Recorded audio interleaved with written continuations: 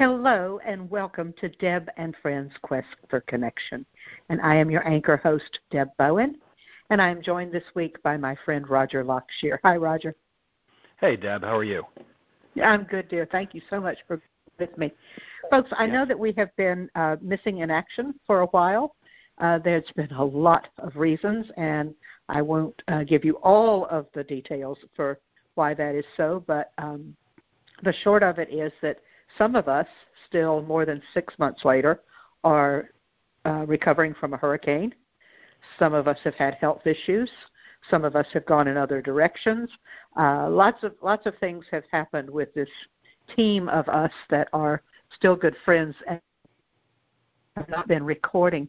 But over the next couple of months, I think we have some really exciting topics for you, and we're really looking forward to reconnecting with you via this podcast.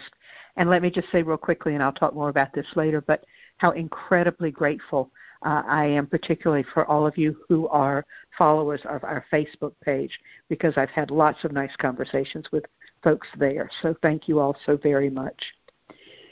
In this episode, Roger and I are going to discuss something that I've done an episode on this, I don't even know how long ago, but some time ago in the past year, about the information that I channel from a being that presents as Mary Magdalene. And so I want to give you just a little background on that in case you didn't hear that original podcast episode about Mary and my conversation with, quote, her, or if you're not following my blog post on my website, which is another place to get some of this background material. So let me just fill you in a little bit on what this is all about. On February 20th, 2016, I was meditating, as I have been meditating for many years, and all of a sudden, out of nowhere, came this voice that said, "Beloved daughter, I have information to share with you." And I went, "Wait, what? Who are you? Where'd you come from? What in the world is happening to me?" I thought I was losing my mind. I thought, okay, I'm too old statistically to be heading down the path of schizophrenia. What in the world is this? But I listened to what she had to say, and I wrote it down. And I say she because the voice comes to me in a feminine voice. And she said, basically, I have information that I'm sharing with lots of people all around the planet, so don't think you're unique. There are lots of people getting information from me, this Mary Magdalene entity, in lots of different ways in an attempt to reach lots of different people through lots of different mediums. And so I don't mean medium in terms of somebody who talks to dead people. I mean modalities of connection. And I said, okay. And so I started writing. And the information was absolutely fascinating. She initially began by explaining some of the questions that I have always had about the historical Mary Magdalene's relationship with the historical Jesus and her role in the evolution of Christianity and her job as the vessel of the Holy Grail, the vessel of the sacred trust that was bestowed upon her. So I've always been fascinated by that piece of the story of Mary Magdalene. But she made it very clear pretty quickly that wasn't really what she came to talk about. That really what she came to talk about to me was information about how we must do something to love and care for each other and Mother Earth. And so early on, as these messages were flowing in, I, of course, called my friend Joel, the Christianologist, and said, what in the world? I mean, have I lost my mind? And because he loves me, he told me I had not. And he told me I needed to get a piece of chiastolite, that was a stone that was a connecting stone to Mary Magdalene. And I laughed, and I said, I have a piece of chiaosolite. I've never worked with it. It's still in the little bag that it came in when Susan, our lovely friend Susan Bollinger, gave it to me. So I pulled it out and I cleaned it. And since then, when I have meditated and been receptive to messages from Mary, I have held that stone in my hand. It is sitting in front of me even as we speak in this episode. And Roger, you interrupt me anytime you want to do so. I'm just enjoying hearing this. This is just really amazing. Well, amazing certainly was not the word I was using early on. I was really very frightened, I thought, what in the world? But the messages started coming more and more about who are you really? That was one of my big questions was, wait, the historical Mary Magdalene is not sitting someplace talking to me. I mean, that's just not what's happening. So she began to explain that she was part of a collective of energy that she said, for lack of a better term that would help me understand it, she called the Galactic Council. And that she was a part of this creative energy off planet, out there in the cosmos somewhere, that has a great desire for people on this planet to care for each other, as I mentioned, to love each other, and to love this planet. And that if that wasn't going to happen, then there were going to be dire consequences as we would perceive them as earth beings. And so about the time that she started talking to me about that kind of what felt to me to be cataclysmic material, our lovely friend Dale Ruttman, who was also a co-host on this show, was also getting information from the being from whom she channels energy. And we started comparing notes, and we were getting the same information about raising our vibration, about the need to preserve water on this planet. And this Mary Magdalene being was saying to me, you're going to see a dramatic increase in the fight to save water in the next couple of months. And it was soon after that the whole water issue at Standing Rock Reservation in North Dakota began to happen. And here where we live, we have Teflon in our river water, and it's just right. Yep. So. And Flint, Michigan. I mean, on and on and on around the planet. What's happening with big corporations buying up water and single-use plastic, and what's happening to the ocean. And so, really, a lot of what she was saying to me originally, and what she continues to say, has to do with saving our environment. And I was saying to Roger before we came on air, folks, that even though I hear from her frequently and make notes like crazy, it seems to amp up this time of year. And I don't know if that's partly because we're heading into the Passover and Easter season, whether it's because this is the time of Earth Day, and so there's a greater consciousness of the planet and her needs. So that's kind of the history of where I have been with this for a long time, Roger. Yeah, it's very interesting, Deb. I mean, I find this whole topic to be fascinating. I know that you had started to share it with me a while back, and I find it equally interesting that others are receiving very similar information.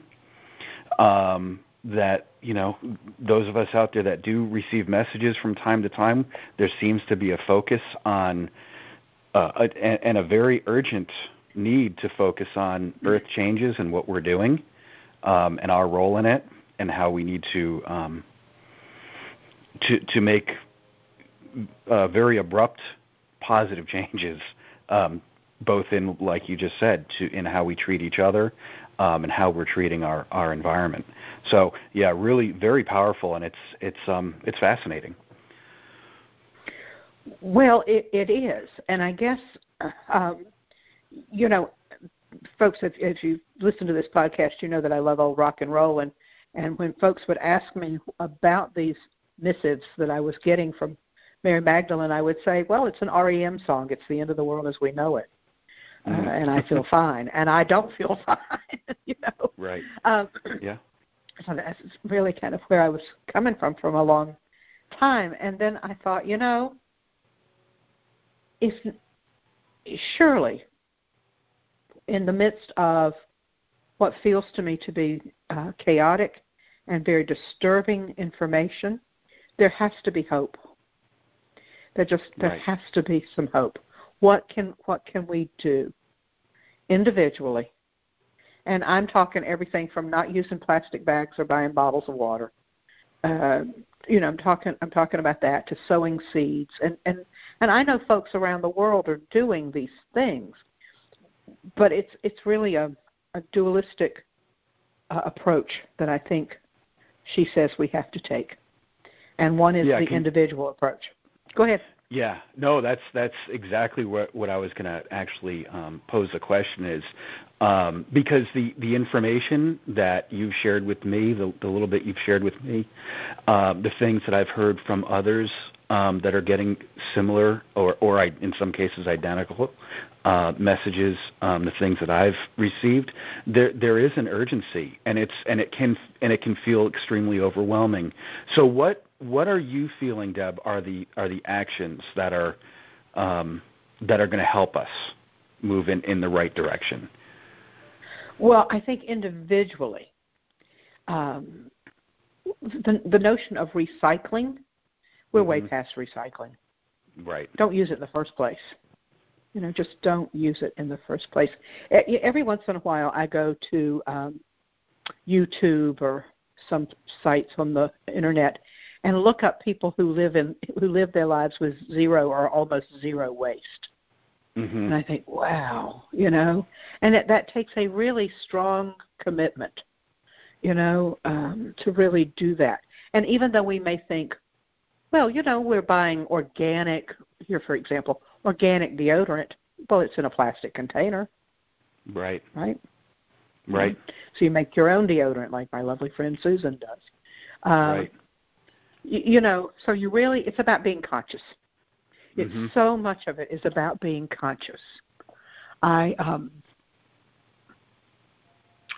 it's hard because we're culturally bound with so much around us that it's difficult. I remember being in a restaurant some years ago, and it was not a restaurant in our town that I frequent, but I was there with some folks who wanted to try it. And the waitress was telling us the specials, and the special was a fish I'd never heard of at the time. And I said, I'm sorry, I don't know what that is. And she said, oh, it's a local fish. Now, folks, I'm on air, and so I will not tell you the exact words I said to her because it was not nice, I confess. But you can imagine. And I said, no, it's not. I grew up fishing in these waters all my life. All my life. Try again. Yeah. And she came back and she said, oh, it's a farm-raised fish from Chile. Yeah. And I thought, oh, no. Right. What are we doing? You know, what are we doing? Yeah. So there is a movement, for example, on the island that I live on and some just a little north of us where we catch local and we eat local. Mm-hmm. And I think that matters. You know, it's that kind of consciousness. I agree. I agree. I think supporting local small farmers and fishermen and supporting, you're not only supporting a local business, the amount of waste and the mass packaging thing is almost there's almost none. Because you're buying local, it doesn't have to travel any distance. Talking about the single-use thing, and by supporting organic farmers and local farmers, we're supporting a practice, right? A style of farming, and a sustainable one. So we're supporting and encouraging sustainable practices by being conscious of those, you know, buying local.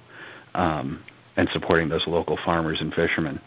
So it kind of goes across the board, right? And so I think that on some level, I think people see the immediate kind of health benefits to buying organic foods, for instance.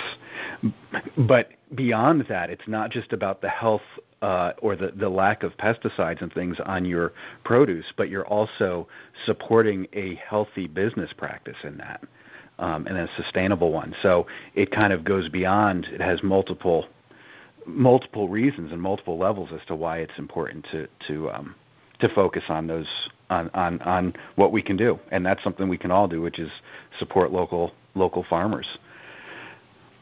True, absolutely. There are two books that and I'm really moving off of my Mary Magdalene topic here for a minute, but two books that I really recommend that people take a look at. And Michael Pollan has written, it's Pollan, I believe. He's written a lot of books on this topic, but the first one of his books that I read on this topic was called Omnivore's Dilemma. And he questions, what do we do to follow the practices that you and I have just been talking about. And he began the book, his intent was to go to an Iowa farm, for example, and find an ear of corn and trace that ear of corn to its final destination. And he found out very quickly that was impossible to do. Wow. And because of big mass farming and, and processing and so forth. So that spurred him to write Omnivore's Dilemma. It's a great book. And then the other book I really always recommend that people read is, the name of it is Animal, Vegetable, Miracle. It's by Barbara Kingsolver. And she and her husband and her two children, her daughters, one of whom was a teenager, one was, 9 or 10, I think, made a commitment to live for a year on local food only. Wow, and they ended up cool. raising chickens and turkeys and vine. The book is beautiful. It's absolutely beautiful. Yeah, and that's powerful. It is powerful. She was giving a lecture or talk to a group of school children about what her family was doing, and she had a carrot in her hand, and she just pulled it out of the ground that morning, and a little kid in the classroom said, "Ooh, it's dirty." And children don't know that food comes from the dirt. Right. So I think that's that kind of thing. So yes, in terms of food, in terms of what we consumerism in general. I mean, how much stuff do we really need? How do we spend gasoline? So yeah, on a personal level, planting seeds in our own yard. I mean, there's so much to what we can do individually. But the other thing is, of course, to look at large scale pollution and what we can do about that. If we don't buy it, they can't sell it. Right. Whatever it may be. Right. Whether it's polluting energy, down to clothes that are made with fabrics that are filled with chemicals. Yeah. Yeah. And I think that this is where we can move from a place of feeling overwhelmed with just looking out our own windows and in our own communities and globally what's going on and how we're really in dire situations kind of across the board with our environment. That can be overwhelming, but we also need to get the fuel and the fire going so that we can take action, right? And knowing that individual action ultimately leads to a global change, but it requires everybody to do their part, right? And so instead of getting kind of feeling overwhelmed and coming from a place of taking no action because it's like, well, how am I going to make a difference just because I'm choosing to buy local? How is that going to change anything? But it's because it requires each person to do their part, and then we kind of get over that. We start to move the mountain, so to speak, right? Exactly. By our individual actions. Yeah. I think about Rachel Carson and her amazing book, Silent Spring. and Undersea Wind, and so many other things that she wrote and did. I mean, we owe Rachel Carson's the debt of single-handedly stopping the spraying of DDT. She did that, you know. Right. She did that. Right. Yep. Where you and I live, the brown pelican was almost extinct because of the DDT. Wow. And yep. after that was stopped, we began to see rookeries on islands, and so the brown pelican did a resurgence. And so I tell that story, and I know when I've told it in classrooms, and people will look at me and go, well, on the big scheme of things, why does it matter whether or not we have pelicans? Well, it matters a lot. It does, because each thing has its place, right? Yeah. Everything has its place. Nothing was put here accidentally. You know, everything has its purpose and its place, and whether we understand it or not is irrelevant. That's not the point, right? It's that right. Each thing has its place. Whether we understand what that greater thing is, we don't need to know that. We just need to respect that each thing does serve a purpose and have a place and is equally important. Deb, can you share with us a little bit more about kind of the messages that you've been getting, and whatever that looks like? Yeah, I can. For a long time, I was getting messages from her specifically about saving water. Okay. That was her big focus, was saving water, because without water we don't have a planet, basically. Mm-hmm. And so she talked a lot about the corporations buying up water rights, and for example, the CEO of a corporation a while back said, the time will come where if you want water on this planet, you will buy it from me. Yeah, that's nice. Ooh. Yeah. Jeez. Yeah. So what do we do to make water clean and accessible to everybody? It was a big focus that she went with. But she also went with several sessions that I had with her, where she talked about the need for us individually to raise our vibrations, and to do that with a particular formula that she gave me, and I'll put this again on my blog in the next couple of days, where we can raise our vibrations by an elixir of water that has been toned to a certain hertz using Herkimer diamonds. Oh, interesting. And I will, and I will tell you that when I am consistent with following her instructions with that, the world is different for me. I am lighter. I feel lighter. I feel more aware and connected to the natural world around me. It's almost as if, okay, here's an example. I live in a lovely place where there are trees growing all around my house. And so any day and every day almost, I go out and I touch my trees and I talk to them and I say good morning and whatever. And I can feel when I put my hand on the trunk of the live oak tree that is literally within 2 feet of my door, I can feel the energy pulsating through that tree.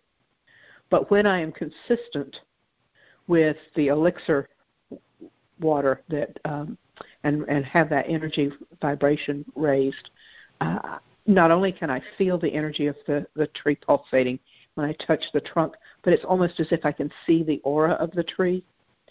Wow. I can feel and sense that connection that we all have with the trees and awareness of their connection with each other. You know, I've been using for years a grounding exercise, and I know you have too, Roger, where we talk about imagining that our feet have roots on them and we're connected underground to everything else that is. Well, science has now proven that that's real. Yep. Isn't that cool? Thank you for saying that. Yes, it is. It's amazing. Right? It is.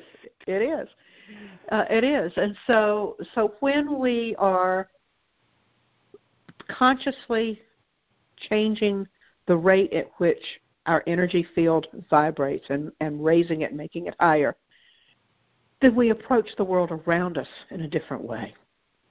Mm-hmm. You know, we see the world through different eyes and through more gentle and kind eyes than we do if we are down here in the depths of gunk that we many of us typically live in, doing what we do every day. Right.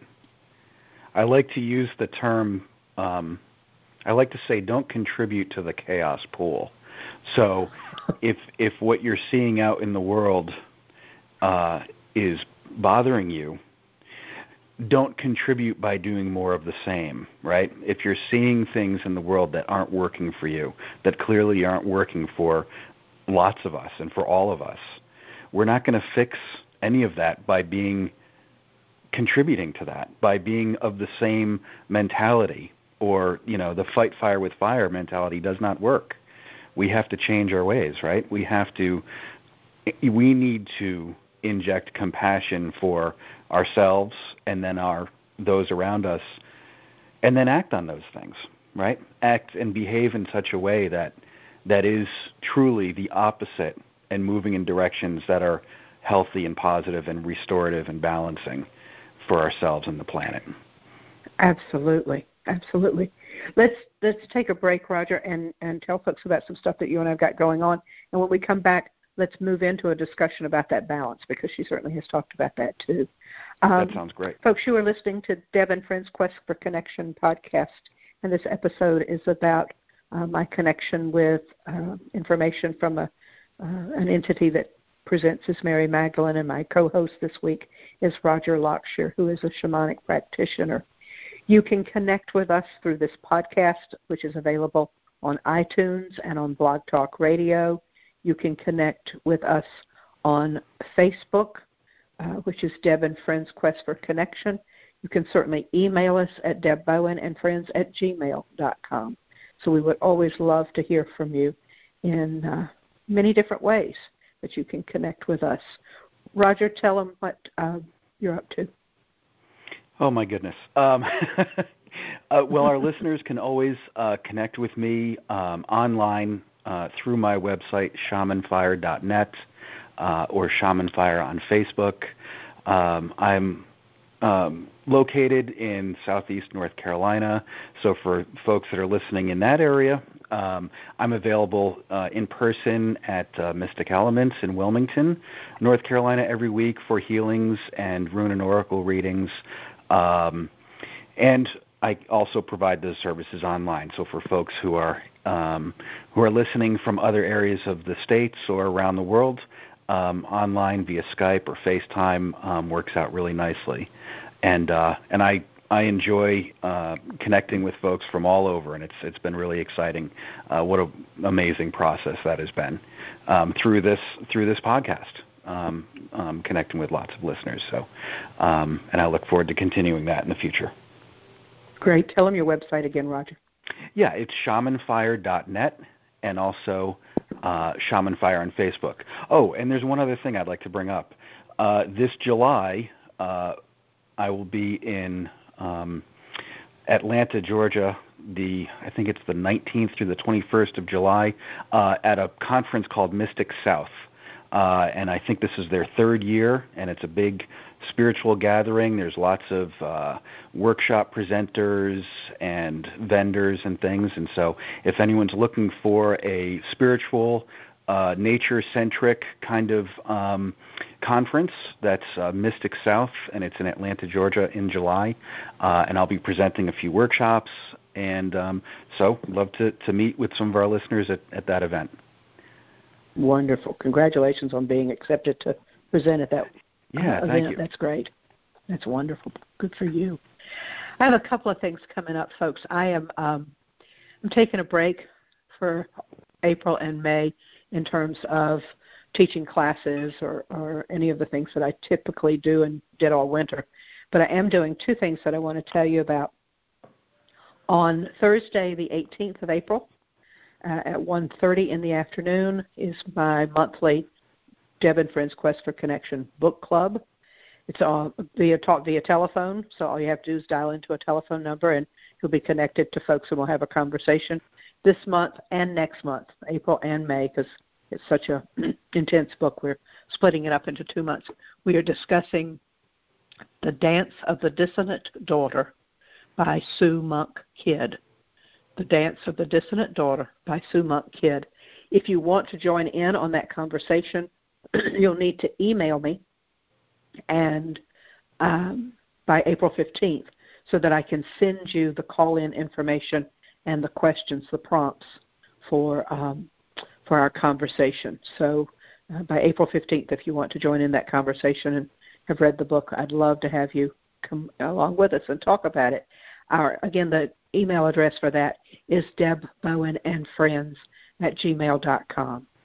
And then I'm so excited about this because some folks have asked me to do this, and I'm really honored to provide it. On Sunday, May 5th, in the afternoon, I am doing an afternoon that is a celebration of Crohn's. And this will be a face-to-face afternoon event at Mystic Elements, where Roger works in Wilmington, North Carolina. And we will spend some time talking about what it means to be a crone. The word comes from the Celtic. It means wise one. So I had somebody write me a note the other day that said, I have such a hard time with that word because I think of it as an old haggard witch. And I think, oh, dear, okay, well, no, that's not what it means. Crone is about accepting one's place as a wise one in the world. But it's Sunday, May 5th. We'll spend some time in conversation. We'll spend some time in ritual and celebration. We will make crowns, and we will celebrate being the wise ones that we are. So if you are interested in joining me for that event in Wilmington, North Carolina, you can go to my website. It's debbowen.com and take a look at it, and that will direct you to how to register and whatnot for it. So would love to have you join me for that event as well. And Deb, that is open to wise ones in the community, both female and male. Is that correct? It sure is. Okay. Yep. I just wanted to clarify that because I think sometimes with the word crone, sometimes some folks hear that word and immediately attach that to just the female. Yes. Right. Right. Yep. Nope. Means wise one, whichever gender. So yeah, everybody's welcome. And if you ask me how old you have to be a crone, my answer to that is if you think you are one, you are. No, I'm serious. I mean it. There's lots of cultural thoughts about what it means to be a crone, and you have to pass menopause, for example, or past 50 or whatever. And the answer is no. If you think you've reached that point in life and want to celebrate where you've come along in your journey, come on, I'd love to have you join us. Cool. So there you are. Yeah. So, Roger, about that balance thing, because she does talk a lot about finding balance of fire, air, earth, water, and spirit, of Mother, Maiden, Crone, of mind, body, spirit, of finding that place where the pendulum finds center. Mm-hmm. And I remember the first time I held a pendulum over a location that I knew was on a ley line, on a sacred part of the earth energy grid. My pendulum didn't move. Mm-hmm. It just stood stock still. And I thought, what in the world is this about? And so I did some homework and learned that that's what pendulums do when they truly have found a center point, a true balance place on the planet or in a situation. Right. And so she's talked a lot about finding that balance point and that center point in our lives. And she talks, of course, about how out of whack the earth itself is and how out of balance so much of the planet is. But also, what do we do individually? Again, so much comes back to what we individually do to find that balance in our lives and to radiate that balance to the world around us. And what does that look like for you, Deb, in that, or what you've been, the information that has come to you? What does that exactly look like? What she has said to me, and I'm using the word she here because I don't have another piece of language for it, but what I receive is that it's about being still. It's about slowing down, calming down, just letting the world be around me and paying attention, really paying attention.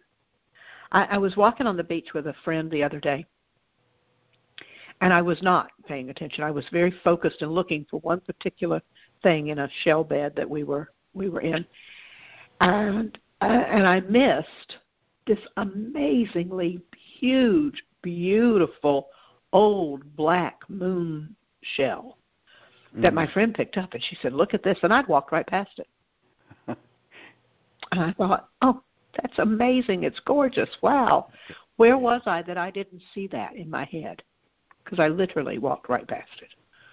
Right. What did I miss? And so that brings to mind, what do I miss all the time?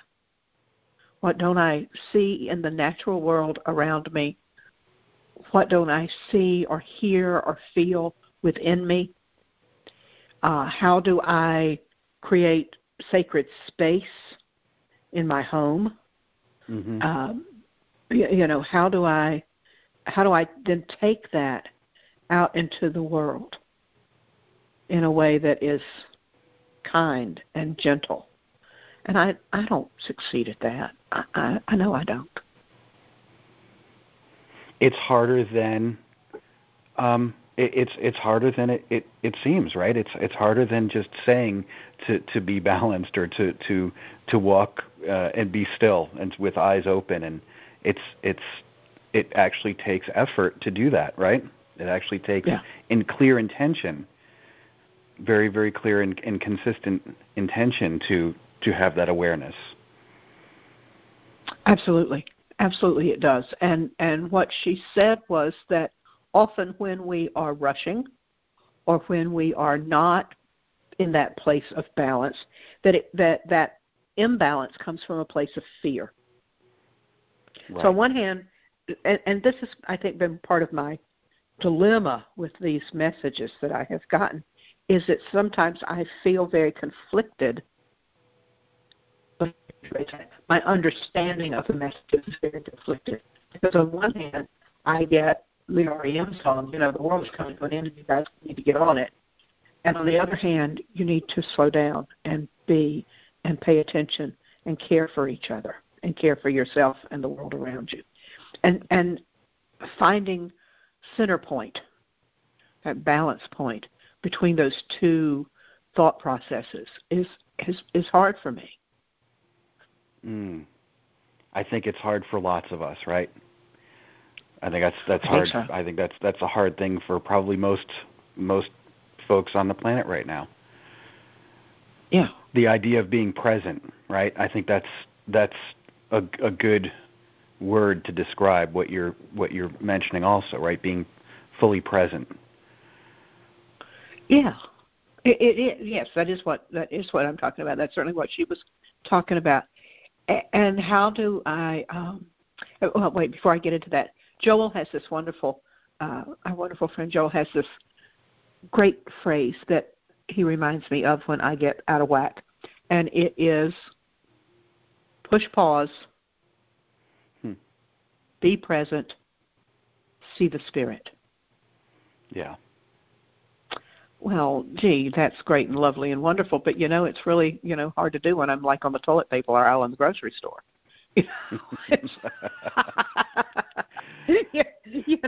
And the reality of the day-to-day kind of comes crashing in. I mean, I know in your house with kids and family and stuff going on in your world, wow. Yep. How you do it? Yep. Right, and I think that because we have to be conscious of it first, right? We have to be conscious of the fact that we need to. We actually have to do the work to be present. It's not, we've gone so far from our set point as sentient beings on this planet. We've gone so far from our set point that it's hard to actually just be and be present. And yet that's, when we look at other life forms on the planet, that's inherently what other life does. They're constantly present. And I believe that we were at one time. But we've missed that. We've really, speaking on the whole pendulum thing, we have really swung in one specific direction, and it's a challenge to get back to that set point. Absolutely, it is. It really is. And how do we change our priorities on a daily basis to make this commitment to connectedness, to being aware of our responsibility on the planet, right, our top priority? Right. How do we do that when, right, no, I can't do that right this minute. I'm 10 minutes late to a meeting I got to go to, Mm-hmm. Yeah. I think, like what you're saying, I think acknowledging that it needs to be a priority is a step in the right direction. Right, acknowledging that this needs to be priority, and then moving it up the priority list, so to speak. But we have to at least acknowledge that it needs to be on the priority list, and realize how important that being present and being mindful is. Where that in and of itself, like we said, is hard to do. But I think it's part of it is because it's not on our priority list. It's right. For a lot of folks, it's just not on the list. There's a million other things that become priority in anyone's, on any given day. Roger, every time I talk to you, I am reminded that you get up like really early in the morning so that you have quiet and meditation time before your family starts to rouse. Yeah, and that really early time has been inching later and later over the past 6 months or so. I really got thrown off, Deb, during the hurricane when we all evacuated. Oh yeah. It really threw me off because we evacuated, and all of us and our dogs and cats and everything were all living in a hotel, and so it really kind of screwed things up. But I do make it a point to, before I take my feet and sit them on the floor each morning, I still do my meditation. Before I start my day, I still take time to have that personal space to kind of have stillness, to set intentions, and to have moments of gratitude, which are really, I feel, are real important each day of being able to go through the list of what we're grateful for, because I just find that to be really, really important. I think for me, that's a priority, is having that gratitude every day. Yeah, I agree with you. It sure is. And I used to be a real morning person. When I worked, I was at work at 6:30 in the morning. Right. And when I left my job, I thought, I don't have to do that anymore. No more. Well, every time I talk to you, I think, I would love to get up and go watch the sunrise. And I would if they made it later in the day, but they Sunsets are equally as beautiful, though, right? Yeah, but I do watch the sunset every day in some way or another out over the water. But my point being with that sets the tone for your day. It does. Yeah. And I have joined we've created a group where I live of artists and writers who are working our way through the artist way. And I've tried it before. I've tried to work my way through that. If you're not familiar with it, it's a great tool. I have it. Yep. Julia Cameron is the author. Yeah. But I tried it before and failed miserably because I'm not disciplined enough, because. But having a group of folks to whom I'm accountable has helped with that. That's helped. And you're supposed to do them before your mind really kicks into gear. That hasn't worked out too well. I still have to have coffee first, but at least I think of it as a way to structure my day such that I am present in that very moment, at least for a little while I write these 3 pages every day. Mm-hmm. And I like that. So I would just invite people to think about ways in which they can begin to find balance in a way that honors themselves. And I think that when we do that, we begin to honor the world around us and people we love around us. Yeah, I agree. And for our listeners, I mean, we live in a busy world, and we have busy lives, and it doesn't have to be a large amount of time every day. But having that consistency goes a long way. So even if it's only 5 or 10 minutes, that time to give just to yourself, to have that stillness, or to have a few moments of gratitude, or have a few moments of intention setting, that does not need to consume a great amount of time out of someone's day. And everyone has 10 minutes each day. You can do it in the shower. You can do it while the coffee's making. And right, and spirit and energy don't see time the way we do, right? They don't play by the same rules. So it doesn't matter if it's 10 minutes or an hour. That's not the point. It's the actual act of doing it and being consistent with it. That's important. Right. And I think too, Roger, is that when we do these things, and we really do practice that notion of loving kindness.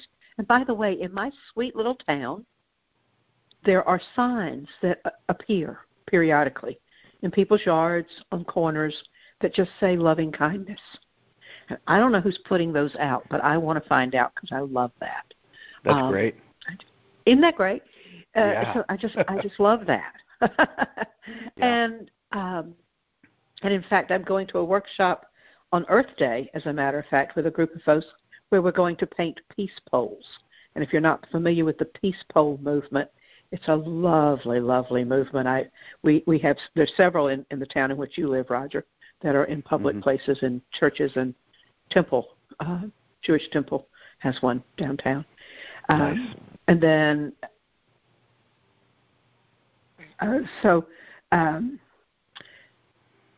anyway, I'm going to paint peace poles, and we're hoping that we can arrange to put some in public places where I live too. So I'm excited about that.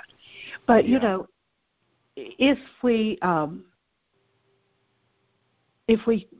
focus on that sort of connection, as I think this was really bottom line of what I've gotten as we're beginning to wrap up here, the bottom line of what I've gotten from Mary Magdalene over the past few months has been live kindly, live gently, be present, be balanced, be aware of your world around you, and act as if. Just act as if that all of this matters, and that the political strife and the violence and all of that in the world that I can't even begin to touch on in this hour today. Mm-hmm. But act as if what you do matters and that it has a ripple effect. We really are all connected. Yeah. I that really resonates for me. That really does. And I believe that to be true. And I appreciate you sharing the little bit that you did today in this conversation. And I think this could be a conversation that is continues maybe at some point. It is. As Absolutely. things evolve. And yeah. And no, I think this is. I think it's powerful, and I think it's needed, right? I think that you sharing this with our listeners who will hopefully put some of these things into action for themselves and then continue to share that with others, because that's really what it comes down to also, right, is that if we're connecting with this message that you're sharing with us that's for everyone, as each person kind of, takes ownership of that and then they share it with someone, there's your ripple effect, right? There's your, in a very real and tangible way, there's the ripple effect. Right. Exactly. Yeah. So thank you all for listening and being with us in this hour. The first time on my Psychic Teachers podcast, when I sort of came out of the Mary Magdalene closet, I was terrified. And fortunately, I got this is kind of scary. But I got some really nice feedback, and I did from the first one of these episodes that I talked about with here on Quest for Connection. And I hope that you'll do some research and look at how this is, whatever this is that's happening around the planet, and that you too will become a part of at least the intent of all of this.